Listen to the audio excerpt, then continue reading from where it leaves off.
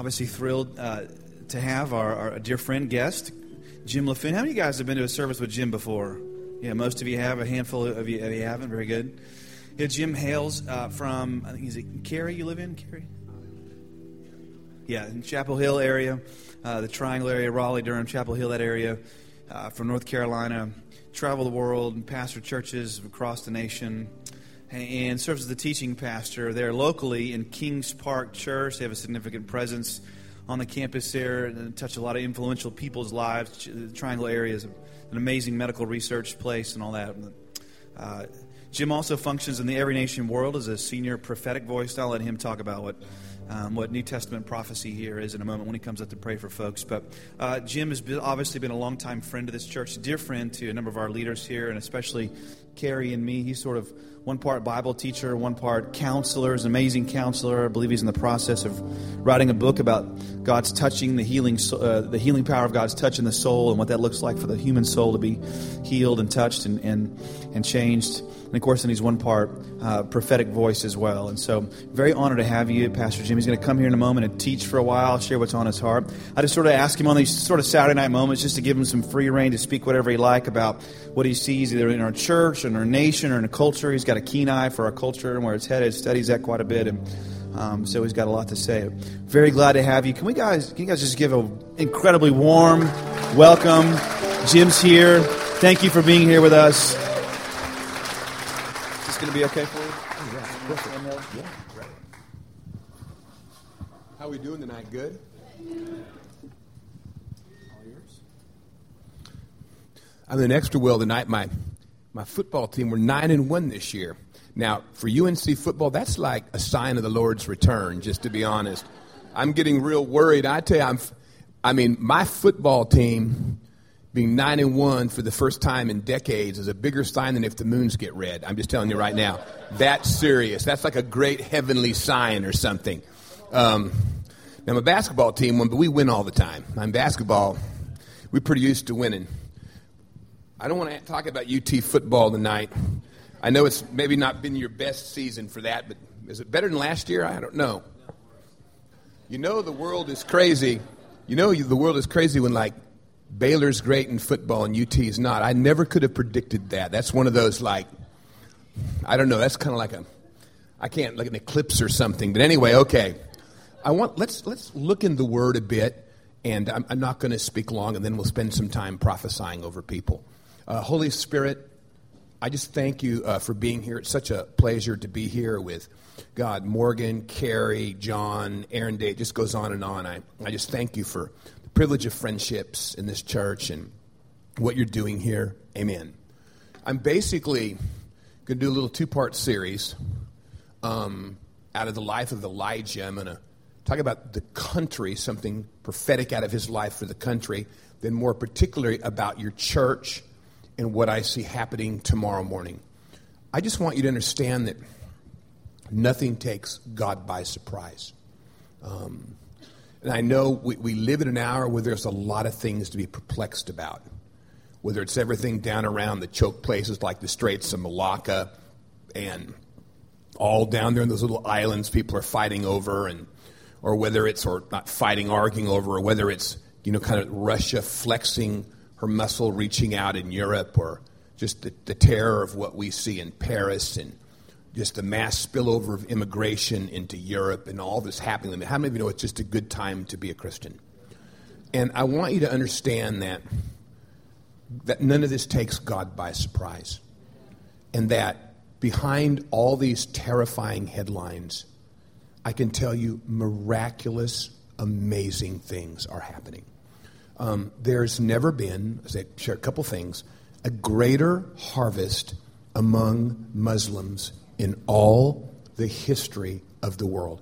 And I'm an eyewitness to it. I go to the Middle East. I could regale you with stories all night of Muslims turning to Christ. Recently, there was a young Syrian teenager was seriously diagnosed with leukemia and cancer. He was supernaturally healed, confirmed by doctors. And that has been the shot heard around the world.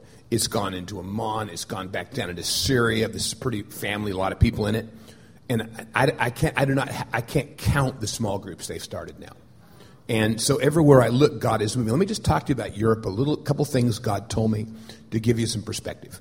And then I want to talk about the United States, where I see us now.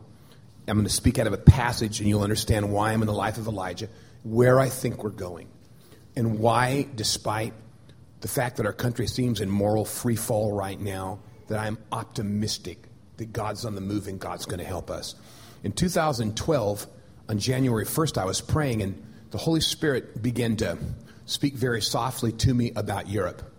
And so I was having my normal devotions, and I stopped what I was doing. And the next thing I know, in a vision, and we can talk like this, it's kind of a prophetic service, and I saw a huge bear rise up over Europe, and God said the Russian bear basically is coming back awake, and he's going to try to regain his place in Europe. And he was swiping this big paw over Europe, threatening it, trying to take countries back and influence back. The Lord said, but you're not to be afraid. He says, come, I'm going to break the left arm of the bear. But as America pivots to Asia, I'm going to raise up Germany as a counterbalance to Russia, and you watch what I'm going to do in the world. Of course, we're watching that reality now, where Russia is trying to regain her influence, and who would have thought that Germany under Merkel would be, would just be this counterbalance. And the next year, the Lord told me, he said, through a influx of immigrants, this is 2013, of Islamic immigration, Morgan probably heard me say this, that I'm going to reawaken Europeans to their Christian history. That so many Muslims are going to begin to flood into their country that there's going to be an awakening. So I've gone to Germany every year since then, and it's amazing what God is doing. My last time there, Kathy and I, was in September, and right before I got there, the Chancellor of Germany stood up at a big national newscast. They asked her, what do you think about Muslims coming? She said, Muslims are welcome here. They're welcome to practice their faith. But the real issue is not what Muslims know about the Quran. It's what Germans know about the Bible. And she said, it's time for Germans to return to the Bible. Now, I could pull the speech out. I have it translated. It's time, she said, for us to rediscover our heritage, to understand what stained glass windows mean. She goes, I'm saddened that we don't even know what Pentecost is. Let me tell you, that's an extraordinary thing to happen in Germany. And you mark my word, God is reawakening Europe. He's reawakening that nation. What's happening now in the Chinese economy is slowing down and all those implications. And trust me, it's only the tip of the iceberg we see. In 2010, the Lord spoke that to me and showed me these different dates and years to do with economy. So nothing takes God by surprise. And he is going to use that too. And he is continuing. We work deeply in China. What God is doing in China, now in urban areas, now among brilliant leaders. Beloved, China will soon have more Christians than any other nation in the world. But God's doing, it's just phenomenal. Now, I'm going to basically entitle this little message tonight, The Broom Tree or the Mountain, Where Are You Running To? And we're going to basically stay, other than the introduction, in 1 Kings 19, 1 through 19. So let me start by setting a period of time for you. In 1 Kings 16, 29 through 17, 1, it says this. In the 38th year of Asa, king of Judah, Ahab, son of Omri, became king of Israel, and he reigned in Samaria over 22 years. Ahab, son of Omri, did more evil in the eyes of the Lord than any of those before him. He not only considered it trivial to commit the sins of Jeroboam, son of Nebat, but he also married Jezebel, daughter of Ethbaal, king of the Sidonians, and began to serve Baal and worship him. He set up an altar for Baal in the temple of Baal that he built in Samaria.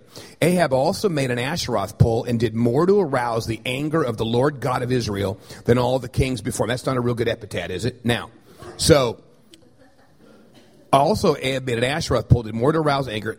Hiel of Bethel rebuilt Jericho. He laid the foundations at the cost of his firstborn son Abiram, set up his gates at the cost of his youngest son Segub, in accordance with the word of the Lord spoken by Joshua son of Nun. Now Elijah the Tishbite from Tishbe in Gilead said to Ahab, as the Lord God of Israel lives whom I serve, there'll neither be dew nor rain in the next few years except my word. Israel was in a time of horrific declension. We know by the time we get to 1 Kings 19, roughly 3.5 years after this passage, we know that there are only 7,000 adults in Israel that hadn't bowed to Baal. It was mass declension. It was not only a time of immorality, it was a time of when immorality became an act of worship. And you would go to the temple and get your male or female prostitute, and the child of that union you could burn alive in fire to one of the gods. It was a time of incredible darkness. It was also a time when the historic relationship between Israel and the church, the prophets, the people of Yahweh had changed. There was a day when their relationship had been defined by cooperation, building a nation together. And then there were periods when they'd been the conscience of the nation. And even when a king would sin, the prophet or the priest would speak and they'd respond. But we're coming into a period of time here where there's no longer cooperation. They're no longer accepted as a conscience. Now it is a time of confrontation. And we find ourselves in our own country where once the church had a real place in shaping and molding the nation, that is no longer the case. And we find ourselves in an interesting period of time. And in the middle of all this, God speaks to Elijah. There's going to be a drought. Now, this was an agricultural nation. And God basically said, until you speak, this economy's dead. And they're going into a 3.5-year drought. There's economic problems. And we come now into the passage. Now, when we look at the place where he was, let me set the stage. For 3.5 years, God had said, go show yourself to Ahab. Ahab had been searching for him everywhere. He was the most wanted man in the nation. And they get up to Mount Carmel, and God flat just shows off his power.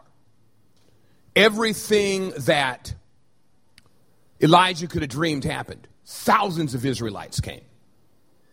And Elijah basically said, today you're going to decide, are you going to serve God or serve Baal as a nation?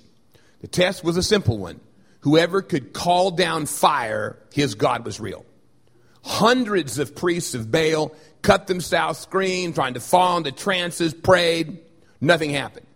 Elijah wasn't the most pastoral person in the world. He kind of mocked him. Is your God gone to the bathroom? Is he taking a break? Where could he be? When you look at the Hebrew interchange.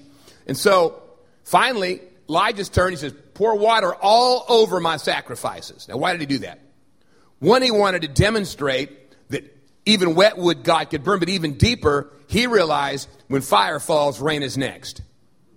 And water was like gold in those days.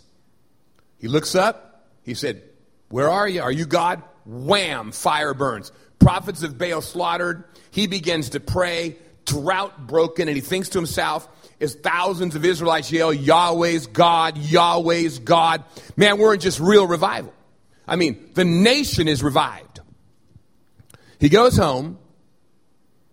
In fact, he's under such a great anointing. He prays. Ahab takes off in his chariot. He outruns Ahab's chariot back to Jezreel. He thinks, man, revivals come, nation saved. A few hours later, there's a knock at the door. And there's a messenger from Jezebel. She said this, you tell Elijah, this is what I'm saying, may God's deal with me be it ever so severely, if by this time tomorrow I do not make your life like one of them, you're dead in 24 hours. Depleted from all his exertions, something snapped in him and he gave way to fear. You see, the worst thing that can happen to you is when you realize I have operated at my optimum level of faith, and in reality, nothing really changed.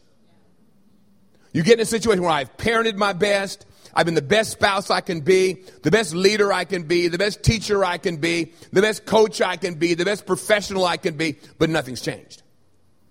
And when you really talk to serious-minded Americans and leaders right now, there's a lot of consternation. Like, what's it going to take? We've prayed, we've fasted. I mean, the last century was called the century of revival. Most of the major revivals that swept through the earth started in the greater Los Angeles area. Man, people have lived through the Pentecostal revival. They've lived through the charismatic renewal, the latter rain, the third wave, the Jesus. What's it going to take? And there's this sense of despair in many right now that love the country. What's it going to take? We seem to be in free fall.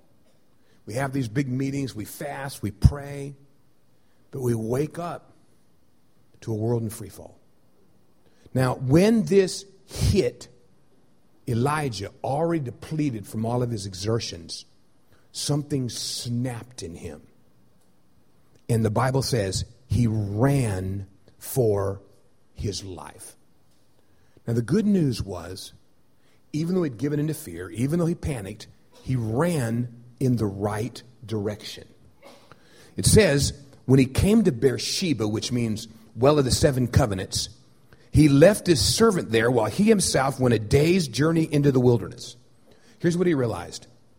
I got to find God fresh. He gets to Beersheba. He tells his servant, you stay. I've got to be alone with God. Did all the right things. I'm going to get a break. I'm going to get away from my employees. I'm going to get away from my company. I'm going to get me a little Sabbath. I've got to find God. I've got to figure this out. And the Bible says he went a day's journey into the wilderness and came to a broom bush. Now you're thinking a broom bush. Well, a broom bush was the most fragrant, beautiful plant in the desert. Golden leaves, fragrant, basically grew around water, in an oasis. He went to the most beautiful spot he could find. He got his green space, favorite hotel. I'm just ad-libbing there. I'm going to get away. I'm going to rest. If I could just get a nap, I'll be okay. If I could just get a vacation, if I could just get away from all this stress. And that's a smart thing. I'm going to change my external circumstances, get a rest, get away from work. If I can just stop, I'll be okay. But what he did not realize is there was a spiritual climatic change around him. And the normal ways of handling his stress weren't going to work. The normal ways of responding to the fatigue and the exhaustion he felt. And look what happened. How many of you ever thought if I could just get on vacation, I'd be better? And you get on vacation and you find out how bad you really feel. Raise your hand. He finally sits down, gets ready to go to sleep. And here's what he says. I had enough. Kill me. Why? Because he stopped medicating through busyness and the real state of his soul came to surface. I'm no better than my ancestors. What does that mean? I'm no better than all the prophets that have come before me. I'm no better than all the other people in my profession. I'm no better than all the other righteous people. Kill me. Come to the end of it. And what he was beginning to discover, I'm going to go a little deeper, is the normal ways of handling stress in that climate don't work. It wasn't just emotional. It wasn't just physiological. It wasn't just mental. It was spiritual. He was facing headwinds from hell. Now watch this. Then he lay down under the bush and fell asleep. Now thank God, God looked down and realized, my man is in trouble. I better help him. All at once, an angel touched him and said, get up and eat. He looked around, and there by his head was some bread baked over hot coals and a jar of water. He ate and drank, then lay down again. God thought, this man he ain't going to take out. I got to have a home delivery. So he sends down an angelic chef, and behind him, and it's still one of the favorite things that Arabs eat today, he cooks on a hot stone his bread. Now, personally, if I'm really down and the Lord's going to send down a meal from me, I don't want bread and water. I want papacitos. I want fajitas. Maybe that meat sizzling on a hot rock. Maybe Rudy's barbecue. Anyway, that's a different story. I'll talk to the Lord about that in heaven. So he comes down, and he makes him this meal. Now, catch this. It's so important. Now, we know in the Bible, bread's a picture of something. Jesus says, I am the bread of heaven. Water is the picture of the Spirit of God. So there's obviously some symbolism here. But here's the thing. It said the angel touched him and said, get up and eat. This is important. There comes a place in your life where getting touched is not going to be enough. The touch you get in church is not going to be enough. Maybe you'll get a prophecy tonight. That's not going to be enough. That touch only gave him the strength to do what would really strengthen him, which was eat. And a lot of believers in America, they get used to living on the touch. Oh, that was a great message. That was a great word. I got a little touch in worship. I got a little touch in small group. Oh, man, that was just a good message. I got a little touch. It's not enough. And the touch you get in church is to give you the strength and go home and eat for the rest of the week. Because if you're living on a touch, it's not going to be enough. Now, here's what's stunning. An angel touched him. He ate a heavenly meal, and all he could do was sleep better.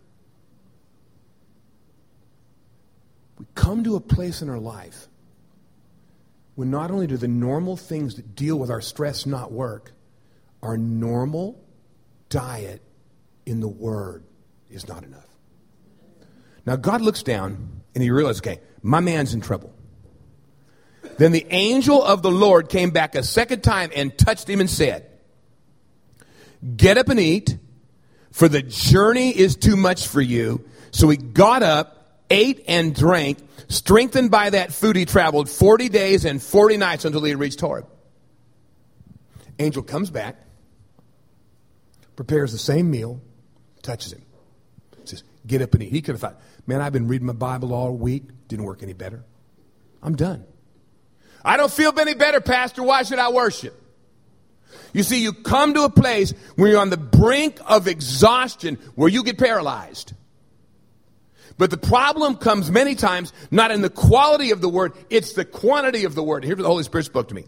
Desperate times demand a different diet. I hit a place this summer just of like massive stress, massive exhaustion, crisis, busy. God said, double up or you won't survive.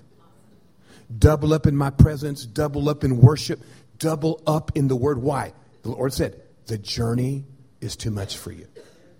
I'm here to tell you, everywhere I go in the body of Christ, we've hit a wind where the normal things we do to recover our strength don't work the way they used to. We go on vacation, we come back tired. We try to get away, it doesn't work. Our normal little bit of prayer, and whether it's 5 minutes a day or 15 minutes a day and maybe a minute a day, it's just not enough. And it's because what we're facing is not just physiological. What we're facing is not just emotional right now. What we're facing is not just mental right now. There is a demonic headwind. There's pressure on our nation. That we're facing things that are even intangible. And the journey's been too much for a lot of people. In their home, in their life. There's a weariness. There's a tiredness. You say, man, Pastor Jim, I'm not normally this tired. And things like that don't normally bother me now. It's because you're facing things that are beyond what you've known and understand. It's because the climate in the nation's just changed. It's harder right now. There's tension, there's pain, there's distress in our world. Here's the interesting thing. When he got up and responded to God and ate that second meal, what happened? When he ate the second heavenly meal, his strength was supernaturally recharged, enabling him to travel through the wilderness for 40 days. Now, it was only an 8-day walk to where he was going, which was Mount Horeb. Only 8 days. What'd God do with him the other 32? Beats me. But I can tell you, one meal doesn't typically propel you 40 days through the wilderness. If you will step deeper into God's word, if you'll step deeper into God's presence, he is going to ignite a new level of supernatural strength in you. Now watch this. The Lord spoke to me on Labor Day weekend of 2013. And he spoke to me. I was at a conference. He spoke to me. He said, son, I want you to know the church in America is getting ready to go into the wilderness. I said, what are you talking about? He said, you're going to be slowly pushed into a cultural, social, and political wilderness. You're going to feel like you're losing your say and losing your voice and losing your power and losing your freedoms. But you're not to be afraid when that happens, because I've done really well in the wilderness.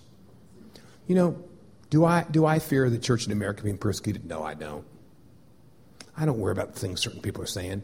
But I do realize as a church, we don't have the same cultural and political and social influence we used to have. Our voice is being lost. Part of that is the church's fault. They were pretty ugly and had some bad strategy at one point. But not all of it is. And that can be frustrating to us. We feel like we don't even have a say in our country. You know something? Here's the fact of it. You know what you get in the wilderness? The cloud, manna, power, God's leadership, purification. Hey, don't be afraid of this. Because God is leading us somewhere. Now watch what happens. Where was he going? Where's God bringing the church? What's he really after? I'm going to summarize this in a minute because I'll start where I stopped tomorrow morning and go deeper and talk about this church and what it means. Where's God taking us? So he traveled 40 days and 40 nights until he reached Horeb. Now, it was only an 8-day journey. The other 32 days, God was dealing with him. Doesn't even say why. Thank God, even if you make the Bible, God keeps a few things about your life secret. I mean, you ever think, I want to be in the Bible? I don't. How many more? You get in the Bible, God tells the truth about you. He's an idiot. He didn't listen. He cussed. He denied. You get in the Bible, all your sins are there for everyone to see. They were jealous. They argued. They abandoned me. They betrayed me. I mean, he said, I know your thoughts. I mean, I don't want to be in the Bible. It's bad enough being a pastor. Anyway, okay, now. So he goes to Mount Horeb, which was the very mountain where Moses met God. Now, this is interesting. Then he went into a cave, but in the Hebrew, and you look in your better commentators, he went into the cave. And it's thought that the prophets and kind of the mystical, godly God-fears of those days, they knew the spot where Moses had been. You see, hundreds of years before, Moses had come to a place where the nation was falling into idolatry, immorality, even though God had destroyed Egypt, even though they'd seen the cloud and the man, Moses is out of ideas. He said, God, if I'm going to lead these people, I need more of you. I need your glory, God says. No one can survive my glory and live. But you see that hole, that crack down there? I'm going to put you in the crack. I'm going to put my hand over you.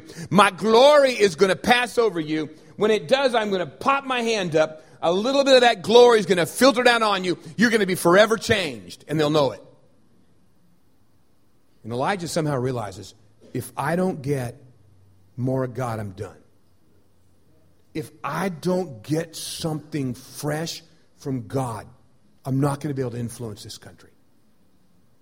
It's so easy to get caught up with the problems around us. We forget about the problems in us. The average Christian spends most of their time worrying about things out of their control and very little time worrying about what is in their control, their own heart, their own attitudes, their own life. So he gets up there. God says, what are you doing? He said, well, I've been zealous for you. Then wicked Israelites have rejected your covenant, torn down your altar, put your old prophets to death, killed up the pastors. I'm the only one left. A little bad perspective. Now they're trying to kill me. God realized that a conversation wasn't going to help him. There's a time when you've got to get up in the presence of God to get perspective. So God said, okay, go out and stand on the mountain in the presence of the Lord, for I'm going to pass you by. Now, Elijah realized God's getting ready to manifest. Then a great and powerful wind tore the mountains apart and shattered the rocks. But the Lord was not in the wind. After the wind, there was an earthquake, but the Lord wasn't in the earthquake. After the earthquake, a fire, but the Lord wasn't in the fire. I mean, all the phenomena, that's just kind of like the trailer, honestly. Big wind, like a laser carving the mountain, earthquake, fire. And then it said this. After the fire came a gentle whisper. When Elijah heard it, he pulled his cloak over his face. Why? He knew he was going to be able to look at that glory. And went and stood at the mouth of the cave. And the voice said to him, what are you doing here, Elijah? He replied, I've been zealous. They've rejected your covenant. They've torn down your altars, put your prophets to death with a sword. I'm the only one left. But he was more tentative now. He was in that presence. And here's what God said to him. Watch this. The Lord said to him, I want you to go back the way you came. Now I want you to listen to what he said, because in reality, it is the hope of our nation as well.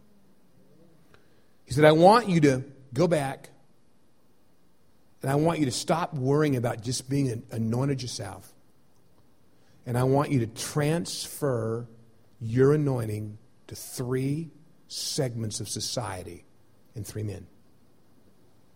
And if you'll transfer this anointing, watch what I do. He said, I want you to find Hazael, a young political leader in Aram, who's serving your worst enemy.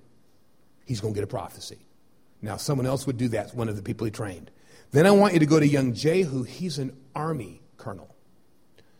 And you're going to anoint him as king. Then I want you to go down to a young entrepreneur named Elijah, son of Shaphat from Abel Meholah, and he's going to become the new prophet. Jehu will put to death any who escaped the sword of Hazael. Elijah will put to death any who escaped the sword of Jehu. And by the way, there's 7,000 more just like you. And what's he saying? Elijah, you're going to go back because you just learned a lesson. You're the most anointed man on the planet, and it wasn't enough. And if you don't pass your anointing through mentoring and discipleship and prophecy, this thing is not going to change. He went home, went down to this young entrepreneur who had a massive agricultural business with, I think it was 10 yoke of oxen and all kinds of employees. Didn't go to the seminaries, it's mind-boggling. Didn't go to the 3 schools of the prophets with the guys he'd been training. Found a young entrepreneur, threw his mantle on him, and that kid disappeared for years, following him around in mountains. And through Elisha and the other guys, the young colonel became king. The young political leader became king. Elijah became prophet. And Israel was spared for well over another century. That political line was decimated. A new political line was birthed. And God spared that nation for decades. What will it take to change America? You. It's just the fact of it, beloved. We always have, well, the Lord's going to return. Well, that'll be wonderful for you and for me. It ain't going to be wonderful for the rest of humanity. Or a big revival. That'd be good too, and I hope we get one, but they come and go. They're intermittent, and you can't predict them. What will it take? It'll take you and I touching our sector and segment of society with God's love, God's power, and God's grace. And that's where we are. I've never been more optimistic over the church in America. This is our moment.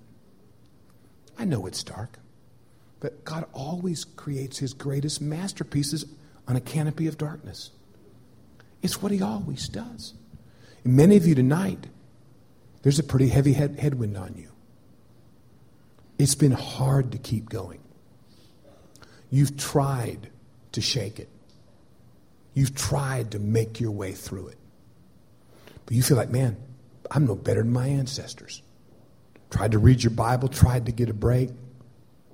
But still, progress has been so hard. It's affected your emotions. It's affected you intellectually. But I'll tell you, the same God that prepared a heavenly meal for Elijah has prepared the meal of the presence of the Holy Spirit and the power of his word for you. And as you feast on that, as you feed on that, trust me, he is going to ignite his spirit in you. There's been a lot of spiritual warfare. We always laugh and say we shouldn't spiritualize things. If we're really honest, we don't spiritualize enough. Most of us get clobbered by the enemy and don't even acknowledge it. There is a very real devil. And he really does target the saints and oppress them and torment them and lie to them and hurt them. It's not a joke. It's not a myth. In fact, he likes it best when we don't acknowledge he's around. A lot of you are weary. The normal things you've done to break that cycle haven't worked. They're good things, but the hours changed. The moments changed. We're coming into some very, very important months in the life of our country. Just very important. There's always the doomsayers. God's given up on America. No, he's not. He'd have spared Sodom for a dozen people. There's millions of God-fearing people here. This is to be our finest hour. But if we're going to march these 40 days, we're going to need a fresh diet. Diet of God's presence. Diet of God's word. Diet. Now, if you're here tonight, you say, Pastor Jim, I've definitely had a weariness on me that hasn't made sense. It's just been a bit harder than normal. If that's you and you need a fresh touch from God, just wave your hand at me right now. Put them up. I'm feeling better seeing those hands up. I feel like more at home. Both my hands are going up. Now, Holy Spirit, stand up here with me, please, Morgan. Keep your hands up. In fact, if you just have your hand up, stand to your feet. Let's just pray. I'm going to stand up and join you because I feel exactly that way. Father, I'm just coming into agreement with Pastor Morgan right now. I want you to know, says the Lord, that there's just a fresh touch of my spirit coming on this church. And it's going to carry you through the holidays, but there's going to be a fresh wave of growth again that hits this church in the new year. My grace is going to come, and you're going to see a high proportion of unbelievers coming to this church. It is going to surprise you. And I want you to cooperate with what I'm doing. Invite all the people you've written off in your mind that's never come. I want you to give them a second chance. I want you to give them another moment because I am coming by my Spirit to freshly visit you.